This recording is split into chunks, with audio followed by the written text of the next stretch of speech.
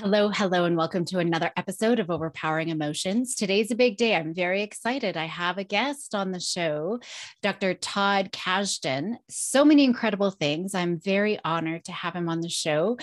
He was awarded the 2013 Distinguished Early Career Researcher Award by the American Psychological Association. He's considered one of the world's top experts on the psychology of well-being, psychological strength, mental agility, and social relationships. He's been featured in hundreds of different media outlets, including Harvard Business Review, New York Times, and Forbes. He's been on the TEDx stage talking about psychological flexibility. He writes the Curious blog for Psychology Today, author of several books. His most recent one, of course, that I definitely want to talk about today is The Art of Insubordination. And in this book, he synthesizes decades of psychological research on how we can improve health of organizations, on society, and how we can relate that to parenting and anxiety and resilience. He really teaches us how to be courageous enough to question the status quo and instill in us the intelligence to know when and how. And today we will be talking about the bravery piece. Todd's also founded the Wellbeing Lab at George Mason University. On a more personal note, he loves steak, whiskey, Italian rainbow square cookies. I've never even heard of those. Definitely need to try them. He's a twin, and interestingly enough, he's also a father of twins plus one more. Very excited to join me today, and hopefully you enjoy our chat as well. All right. Well, thank you so much. I'm so excited to chat with you this morning, Todd. How are you doing? Good. Awesome. Good day. Good day. Well, I had you on a parenting podcast a little while ago that I do with my husband, and we were talking all about, things related to parenting. But one of the things you had mentioned was about bravery. And we never got a chance to talk about that last time, and thought this would be a great opportunity on this podcast, since it's all about anxiety and emotion regulation and being brave. I wanted to have you so we could have that conversation here.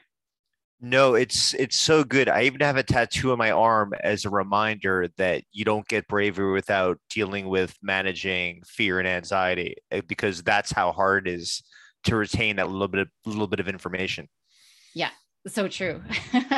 So true. And I mean, that's what bravery is, isn't it? It's being able to face those things that we fear and kind of stretch beyond our comfort zone. And it's being able to remember that, because in the heat of the moment, our brain is built to be anxious and depressed and wants us at home, in bed, under the covers, where we're going to be safe, not get eaten, right?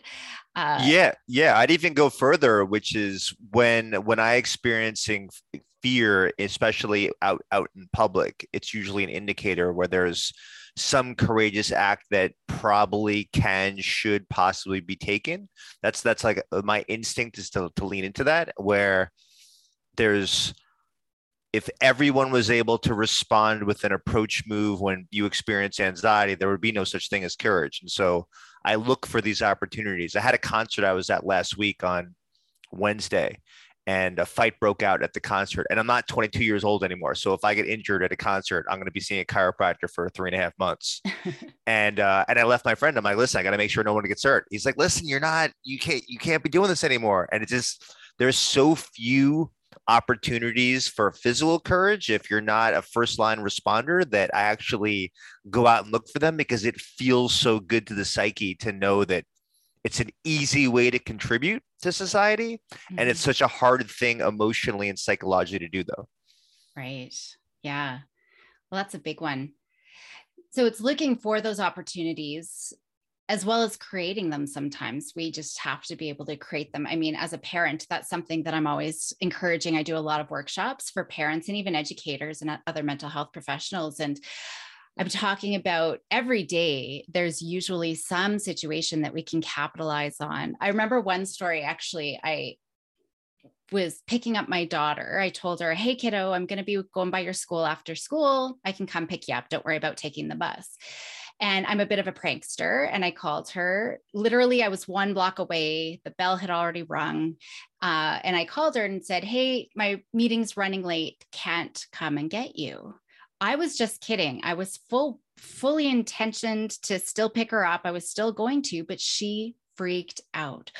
What am I going to do? The bus has already left. She started having a bit of a panic attack. And I thought, perfect opportunity to let her figure it out. Even though I was joking, even though I was right there ready to pick her up, that was a perfect opportunity to say, sorry, kiddo, I'll see you when you get home. Let me know how it goes. And I hung up and I kept driving, and I had to let her. I just saw that as a great opportunity, as okay, she's freaking out. She needs to learn how to problem solve on her own without someone swooping in. And, I could have easily said, just kidding.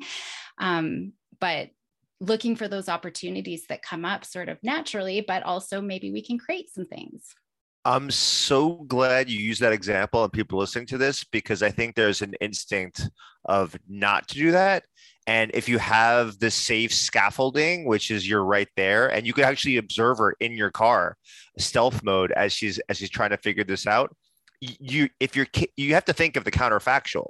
If you don't give your kid those opportunities where safe ways to be anxious and panicky, where you have to problem solve, especially socially, then how is your kid going to be prepared when you have to rush to the hospital and you aren't home for when they come home from school and you didn't get a chance to call them because there's actually an emergency that's happening there? Or when they get to college freshman year, I always think of all of the parents I know in the safe world of Northern Virginia. It's one of those enclaves of wealth in the world, where I don't want my kid or anyone else's kid or any kid to be the one that they've just drank a beer for the first time ever. They don't understand how their body's reacting physiologically. They're freaking out and they end up unclothed in the chimney and they wake up at 8:00 in the morning. I don't want anyone's kid to be that, but in some ways, the ill preparation in the early years sets up that kind of scenario where you end up being the person stuck in the chimney. Right. I didn't even think about those kinds of things either. Yeah. And we do see, there's this pressure where, well, now that we're talking about our kids, parents always wanting to make sure that their kids are set up for success. And so we heard of helicopter parenting. There's lawnmower parenting that are smoothing that grass, perfectly cut so that their kids can have that clean path. But now I love the idea of curling parenting, where we're scrubbing the ice so that our child will get exactly to that bullseye. But they never learn, do they? If we're always checking their homework and making sure that they're finishing all of their assignments, what happens in university? Are we still going to be checking that they're doing all of those things? What happens when they get into a job and they've got deadlines that they need to meet? I think that it's not just about anxiety and bravery. It's even those life challenges and stressors too, that, like you said, setting our kids up to have lots of opportunities to be successful and figure things out on their own. Yeah, there's some sweet spot which will always be ill-defined between indulgence and neglect. And I think, if you don't struggle with it, then you're not parenting. And if you think about that struggle, I would say you're on the path to you're probably already a good parent, is that you're considering it. So if you're anxious of like, I don't know how to balance that, good. I bet you're an amazing parent. So it's not like a trade-off where switch off indulging moments and moments where you kind of you were the prankster and you got to give your kid a panic attack. It's more of is that they need a regular dose of these situations where you have to resist the temptation of taking away their rejection, taking away their loneliness. And I have a very sensitive third kid, and it's been extremely challenging to me because I want to have that machine in 2135 when I could take all my kids' pain for them so they don't have to experience it. But she sees rejection where it's not there. And I have to let her physiologically calm down and then have a conversation about, okay, like, let's go through the whole situation. Like what were the indicators that you were rejected? And almost invariably, it's all in her head. And that's kind of, probably what we'll be talking about over the next few minutes and then we have to, in those moments is once they leave our sight is remember, it's like, we're doing the exact same stuff. Mm-hmm. I mean, if I go to the pool this weekend for Memorial Day weekend, as we're talking right now, and I haven't seen these parents in 2 years because of the pandemic, I've got all this social anxiety of Like, who do I still connect with? Like, where do you start from? What's the first question you ask? I mean, we're all rusty. And so all that anxiety, it's good to tap into that because the other person is probably experiencing the same thing. And these are all those little tips of the tips and tricks of the trade, such as if you're experiencing anxiety, the other person probably is also. These you add up and you have an entire psychological toolbox to stay in the situation a little bit and play with it a little bit. And then later you can reverse engineer what worked and what didn't work and improve it for the next time. Right.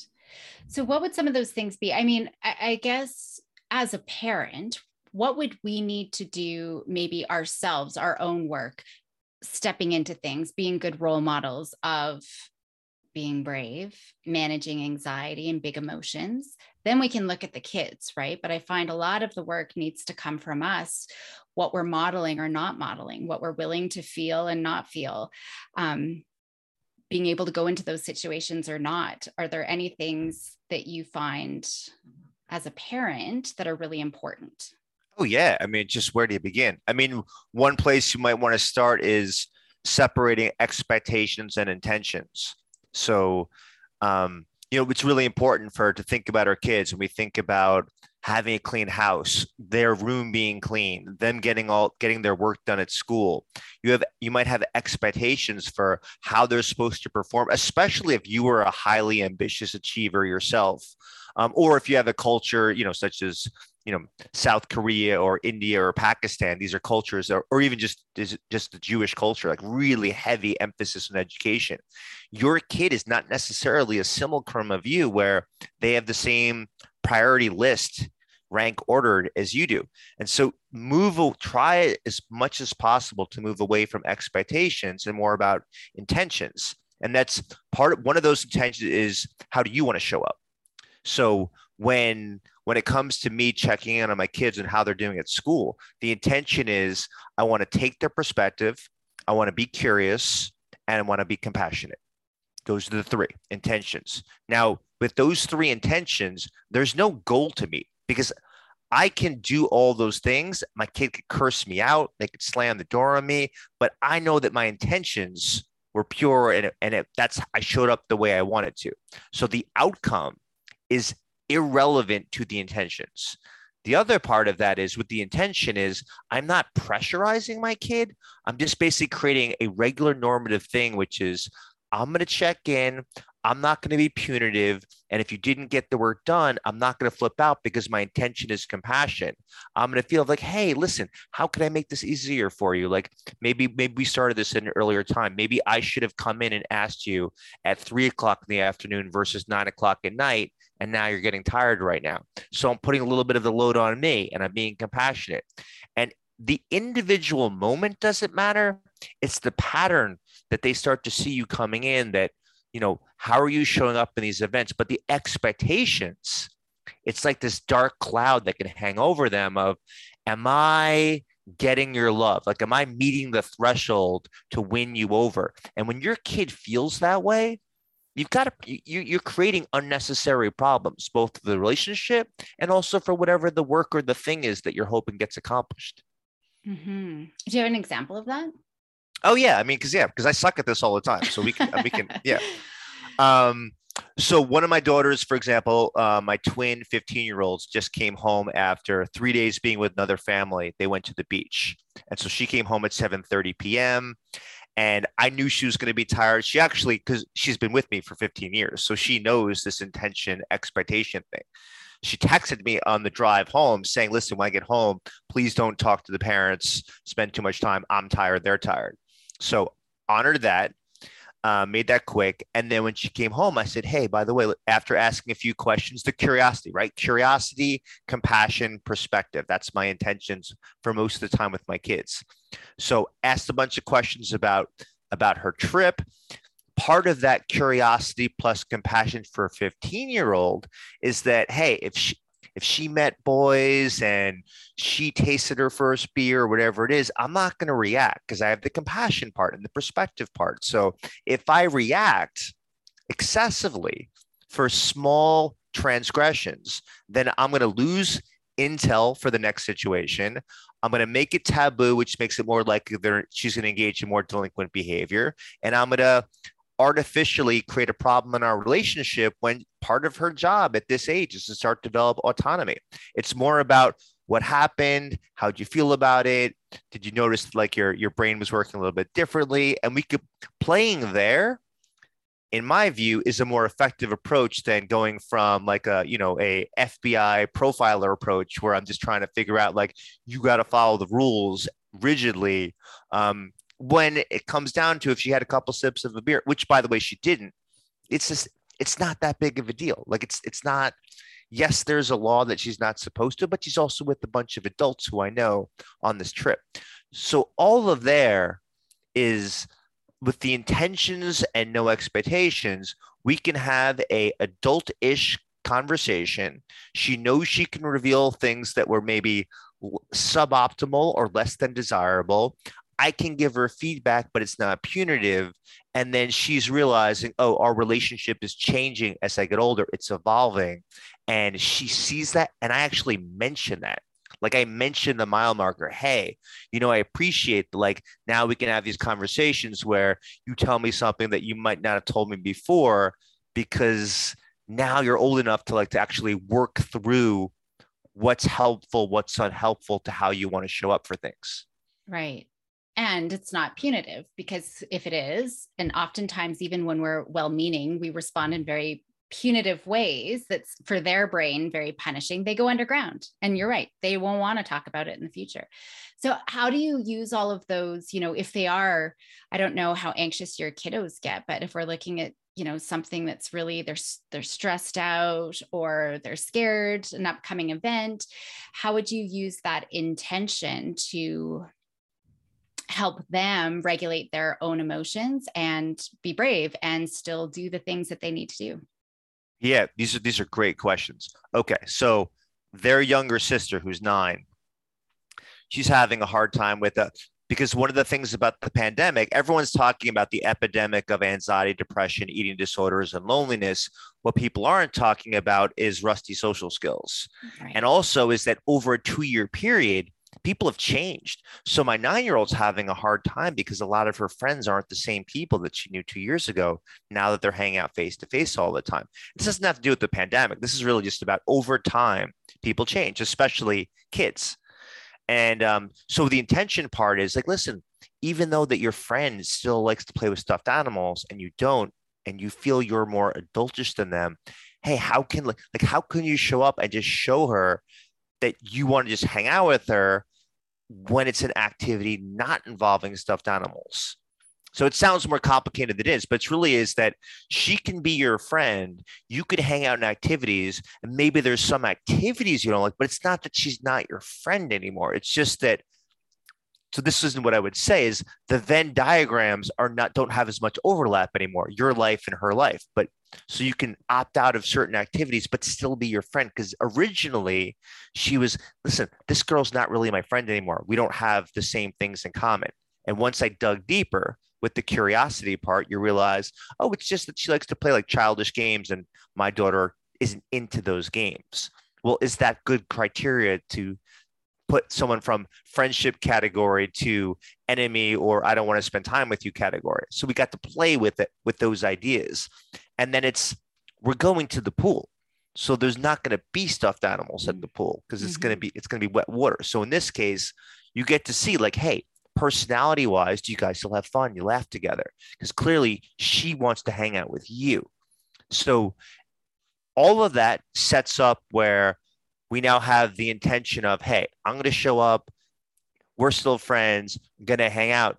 And it also sets up another conversation in the postmortem that when we go home, which was, hey, how did things compare to how you expected them to be?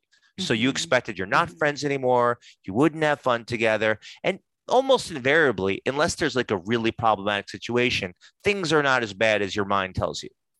Right. And that's something that I'm always talking about, cognitive reframing is not a talk through process. It's an experience process. And we have to be intentional afterwards. What did you learn from this experience? It's through that experience that we are going to contradict that initial story we might have had going into the situation. And so you're talking about, when you sit down and look at the evidence, there's been a couple of times now just with your daughter in terms of, hey, it's not actually that initial conspiracy story that your amygdala was trying to spin in the first place. Do you find that it's through experience and later on that reflection of what did I learn and how did I handle it? Or do you think that there's other work that we can be doing, just going back to sort of that cognitive reframing piece? Oh yeah, both of them. I mean, but this is also like I want anyone listening to realize this is not kid stuff. Like this is adult and kid stuff for thinking about this. I mean, we are much worse than our kids at making evaluating ourselves constantly against this completely hypothetical pseudo quasi idea of this is what makes me popular and socially attractive, and this puts me below this threshold. Like this doesn't go away in childhood.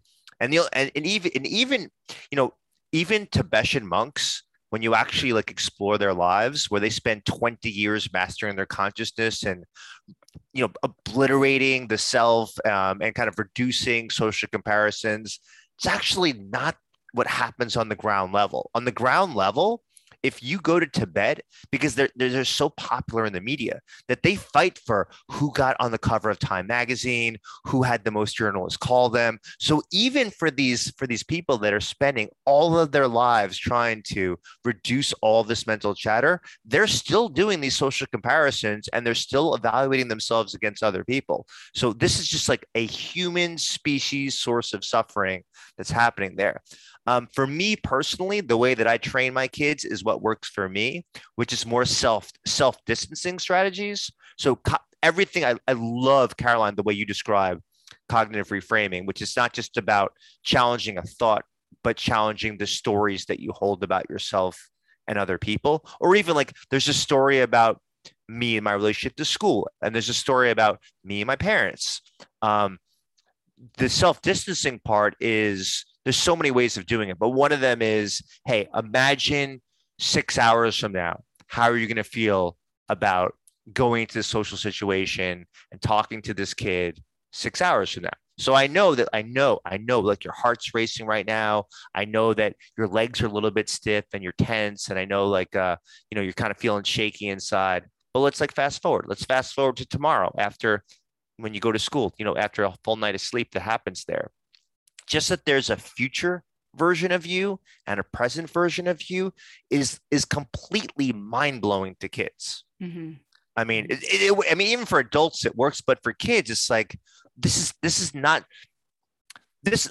Taking a step back, we forget just how complicated it is to have that you can observe your own mind, and when you can tell kids that they're able to playfully agree or disagree with what their mind is saying, it's like going to another planet for space colonization. And so I really think you have to treat kids like they're smarter than they are. But when it comes to metacognition of thinking about thoughts and having emotions about emotions, it is so sophisticated that it's easy to think that kids will just gravitate towards good coping strategies, and they really do have to be trained.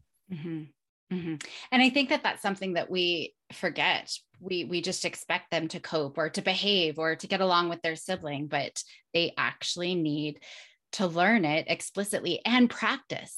They have to practice. I will have kids come into my office and they're working on frustration tolerance, and I'm being mean and I'm playing a game and I'm flipping the board and I'm freaking out because I'm acting like a little sibling. So it's the practice of being able to go into those situations. And I love that I always talk about your future self, right? How can we help your future self? But even I find sometimes kids have a hard time processing and they still get caught up in whatever story they have. So sometimes it's an experiment. It's that curiosity, which I love that you keep mentioning, right? We're going to play detective. Okay, so in 6 hours, you let me know, how are things sitting now? What are other people's reactions now? So that we're drawing it back and back and back to create the memory bridge of maybe I handled the situation. It didn't turn out as bad as I thought. Even if it does turn out as bad as we think it does, I still handled it. I still managed it. Even the really bad situation, it sucked, but I was still able to survive. Yeah. And so this is where you take self-distancing in the other temporal direction and you go to the past self.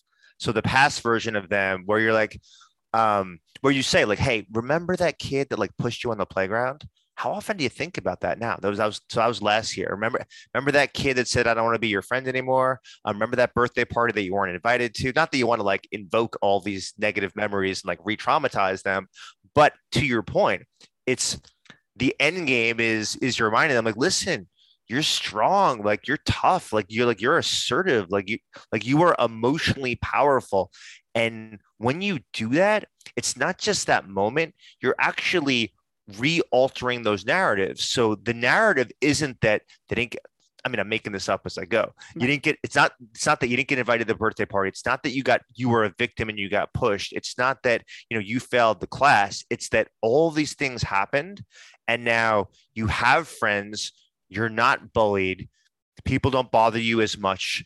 You're doing good in school. And the first thing, whatever you did, something in you allowed you to get to now all these like really healthy outcomes that occur now. And so you're rewiring the entire story. So, and the pulling back the blinds on this one is that I don't want parents to worry about bringing up bad memories and really thinking that their kids are that fragile, because this is how they make connective tissue to see you can't get strong unless you're tested, unless you go to the gym and actually wear out the fibers and the tendons in your muscle, you don't grow a bicep. And in the same way, so we understand this physically, but we have to understand this emotionally and socially. If you don't wear out and really test yourself, and push the boundaries of who you approach and push the boundaries of like what you're able to withstand in certain terms of someone insulting you or not inviting you somewhere, you don't develop perseverance. It doesn't just pop up into your psychological repertoire. It comes from is that you endure hardship. It's part of the definition of perseverance. And so don't be afraid to bring up negative things with your kids because they're going to be put into a bad mood, because the end game is you're altering their personality and how they see themselves. Right. And I think too, oh man, I got to write stuff down because I get 20 million different ideas and then we go off in all these tangents. But even resilience, the definition of resilience is all about we need stress, we need adversity. And oftentimes we try to soften the blow. And really what it comes down to when it comes to anxiety and emotion regulation is distress tolerance. We have to learn to tolerate those feelings, whether it's anxiety or disappointment or heartbreak. I think parents want to come in and make their kids feel better. It's okay, kiddo, your girlfriend broke up with you. There's a million other fish in the sea. And so I think that's, a piece of this is them just being able to sit in that. And that's going to help them with regulating their emotions, but growing stronger, right? At the end of the day, it's being able to kind of go through all of that and cope with it themselves, not always relying, because we create a dependency trap where then we're always relying on someone to make us feel better. Yeah. I mean, the way I can't remember who came up with this term, but therapy to me, and therapy is not seeing a therapist. Like therapy is just any intervention. It could just be interventions on yourself. Like using these strategies is you doing informal therapy, is sitting with uncomfortable emotions or sitting with emotions, trying on a new perspective, and then trying on a new behavior. I mean, that's pretty much how most interventions work. And so you have to walk through your kids through those three stages. First, to sit with emotions, which means I'm not just going to try to put you into a good mood. I mean, this is the prototypical dad, right? Is you pick them up and then I tickle you, I blow into your belly and I kind of, all of a sudden you're laughing and we kind of forget something negative ever happened. Well, it's nice to have the positive moment, but parenting is more sophisticated than that. And the new perspective is the self-distancing, the cognitive framing, thinking about that we create stories for ourselves. And damn, is it a good strategy when we reveal whatever happened in the past 24 hours, how we dealt with our own crap, and we have our own stories and our labels for them. Like that really works for kids because they see us as invincible creatures unless we show them our, our flaws and our birthmarks. And then the other part is trying on new behaviors. I mean, for me with my kids, I am very good about, there's not everything that I have an A on, but this is where I have an A on, is I'm very good at revealing of when I'm trying things that I suck at. And I make sure that they're present. I make sure that they hear about it. I mean, I think the first time I went on a skateboard was like 38 years old, and they got to see me struggle to get down a hill, or even just stay on the board. I mean, over and over again. And they also got to see me try over and over and over again and be like, Dad, God, you suck so much. I'm like, I know, but it's so much fun. Because I really want to be able to ride down this hill. So pulling back the veneer so they can see that reminds them of much more than any words that you can give them. So true. Actually, just the other day, so I have a 15-year-old and an 11-year-old, and my 11-year-old the other day was like, Mom, do you ever get scared? And that was so eye-opening for me because I'm scared all the time, but she's not seeing that, because it looks like I'm always so confident coming into these situations, whatever I'm doing, even just presenting. She came to me, actually, it was a couple of weeks ago. I went to a school and there was a huge auditorium of parents. And that's when she whispered, are you ever scared? I'm like, I'm scared right now. You'll see that my voice is quavery, but I think just being able to, even though I go into those situations scared, it's explicitly talking about it, because they might just look like, from their perspective, that we're confident and we can go and do all of these things. So I think that that's such an important point. Yeah. I was going to say, sorry, this was that, I had a recently where my daughter said to me, yeah, but I'm not you. And then we had to like play with that of, we both have these, my that daughter and myself, I'm like, listen, we have these jagged profiles. I'm like, here's the things where you're better than me than I was at your age, and here's the things that at your age I was better than you than your age. It's not like we want to swap profiles. It's just that they're different profiles. But the other thing is, I wasn't me when I was 9, and so and that gets the self-distancing part. And I think this is important because parents like people to look up to them. We all like people to look up to us. We all like people that have an affinity for us, that treat us, that we're smart and creative and intelligent and brave. And they might not say it, but you could see it in their eyes. And I think you have to do the opposite. I think you have to, show all the steps that get you to these psychological strengths. If you're, and this is, I mean, I do believe this is like higher level parenting. If you just do the basics, your kid's going to be fine.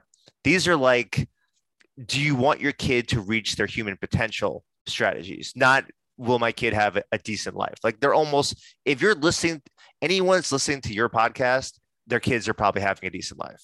But I do believe it's worth the extra equity to put in, sweat equity, to actually to push your kid to not achieve these great heights, just reaching their human potential.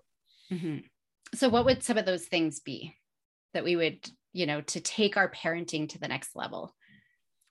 Yeah, I mean, just it fits with, what I've been doing for 6 years of teaching like these little principled rebels to go through the world, which is, adults aren't always right. And I think it's important to teach your kids of when there are dysfunctional ideas, and adults are wrong, and you have an opportunity to ask questions, to teach your kids to start asking questions. There's such a level of agency and empowerment of a kid that raises their hand and say, you know what, I learned it differently than that. And I'm not really sure that, wait, was Germany on the same side as Russia in World War I? Like, and it could just kind of, and they could be wrong or they could be right. But like the thing is, and just to train them to ask those questions. And if they're wrong, to be like, okay, cool. And make sure that doesn't end up being the premature end of them asking questions.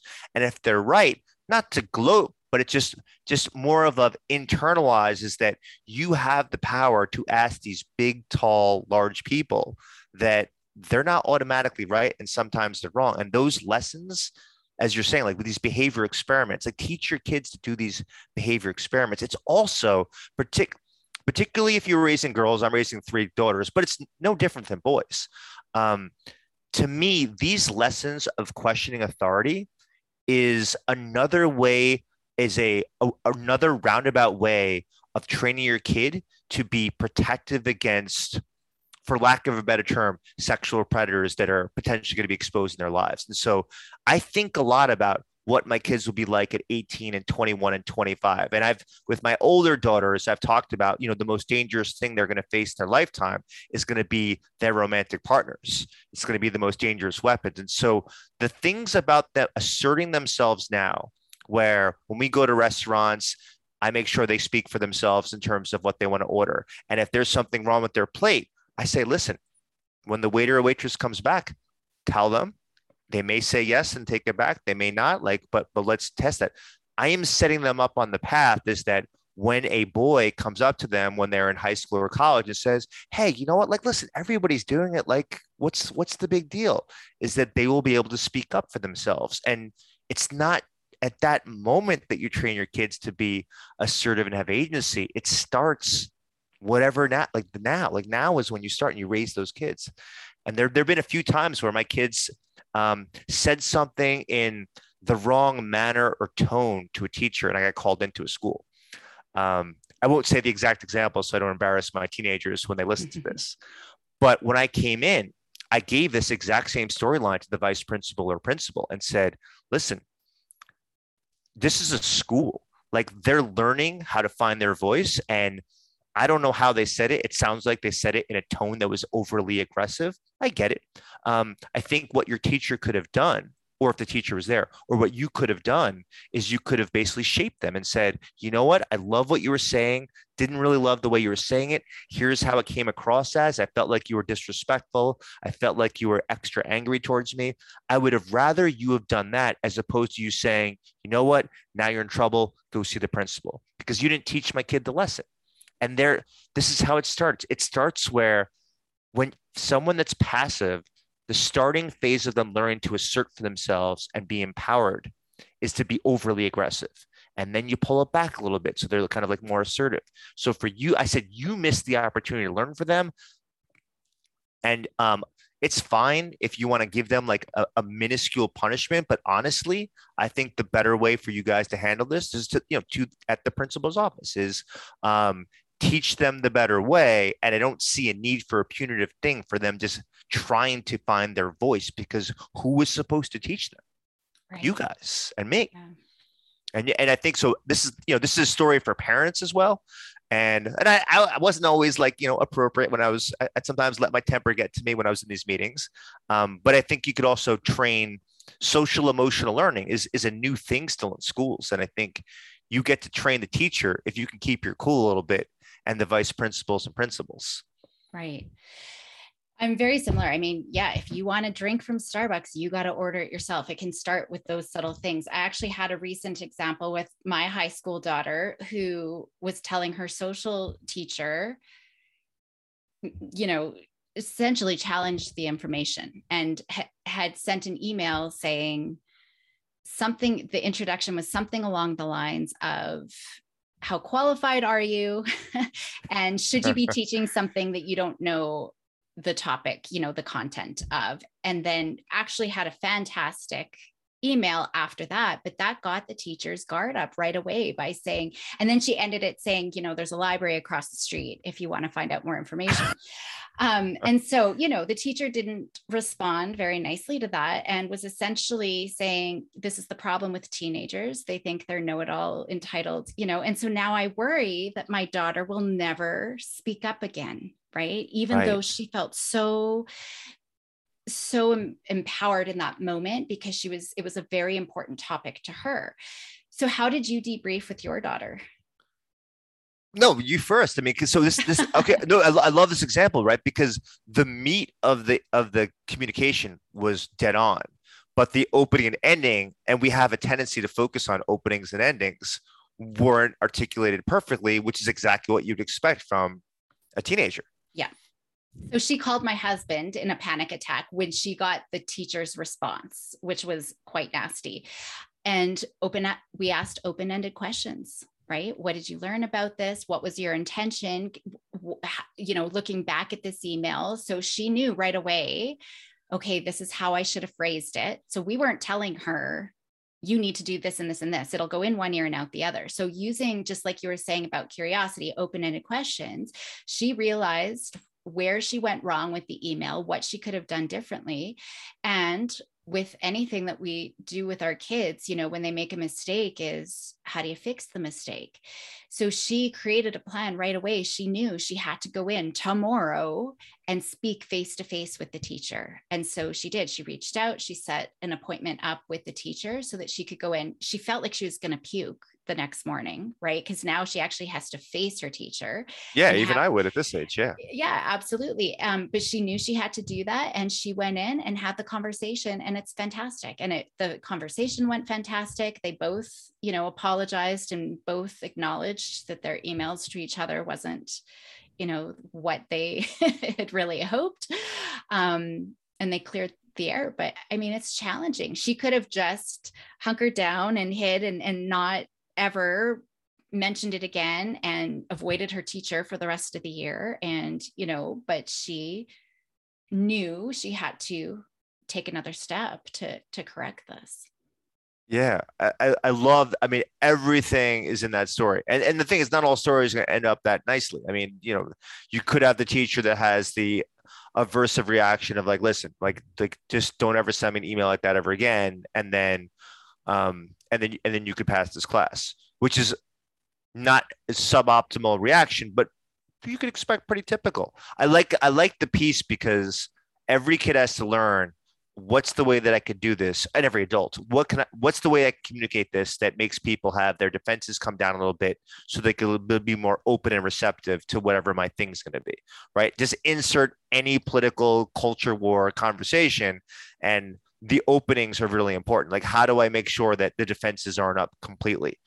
And that's a lesson all of us can learn. I mean, I've been spending 5 years studying how do you get Blues to talk to Reds, not to change their mind, but just to collaborate together on a project. And it's super challenging. Just a second people figure out your tribe, they automatically put their defenses up.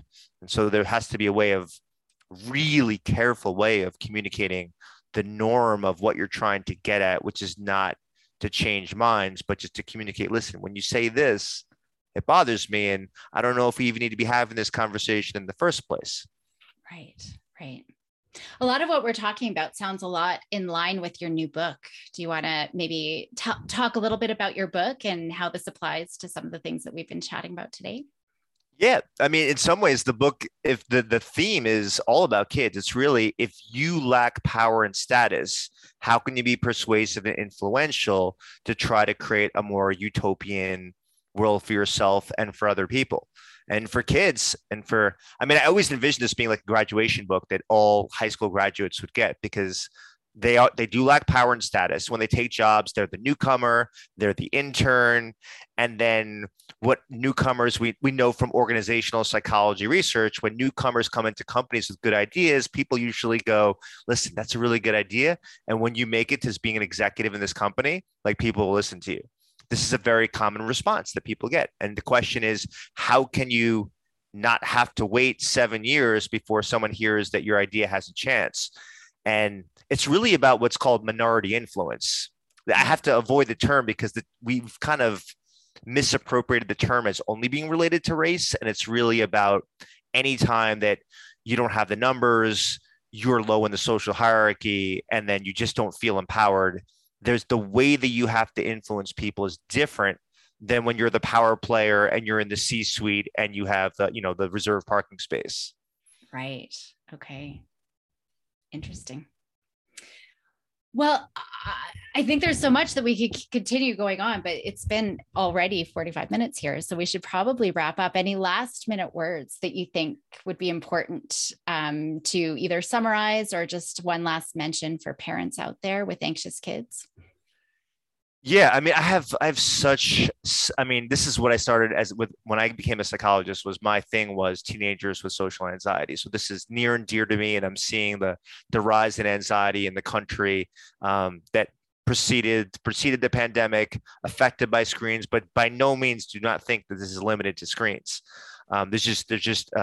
Society is not designed for kids to develop social skills in this slow, systematic, guided way that it was in the past. And that's part of it because the population is too big. I mean, you're not used to having this many mugs being surrounded by us all the time. If I wanted to leave with one sort of just random thing at the end, it would be to really hone in on the fact is, as your kids move up in age, their peer group has more of an influence on them than you. And one is letting go of your hold that you think you're going to have more power than them. And the second one is leverage that. So one of the greatest ways that parents can have an influence on the development of their kids, their happiness, their intelligence, their physical health, their healthy habits, is having them be in peer groups of people that engage in healthy behaviors and they have healthy ambitions. And so sculpting the friendships that are going to be really valuable with good characters is going to be one of the most important things that parents do. Now, you don't get to choose who their friends are, but you do get to help them in the relationships that you see are valuable to your kids. And that might be one of the greatest ways where you can intervene in their lives, is indirectly by really helping them in those healthy relationships. They're allies. Wonderful. We should have started there. That's a whole other topic. Social anxiety and friendships. Let's do a friendship one another time. That's fine. Let's do it. Sounds good. Awesome. Well, thank you so much for joining me today. Yeah, anytime. It's you. So.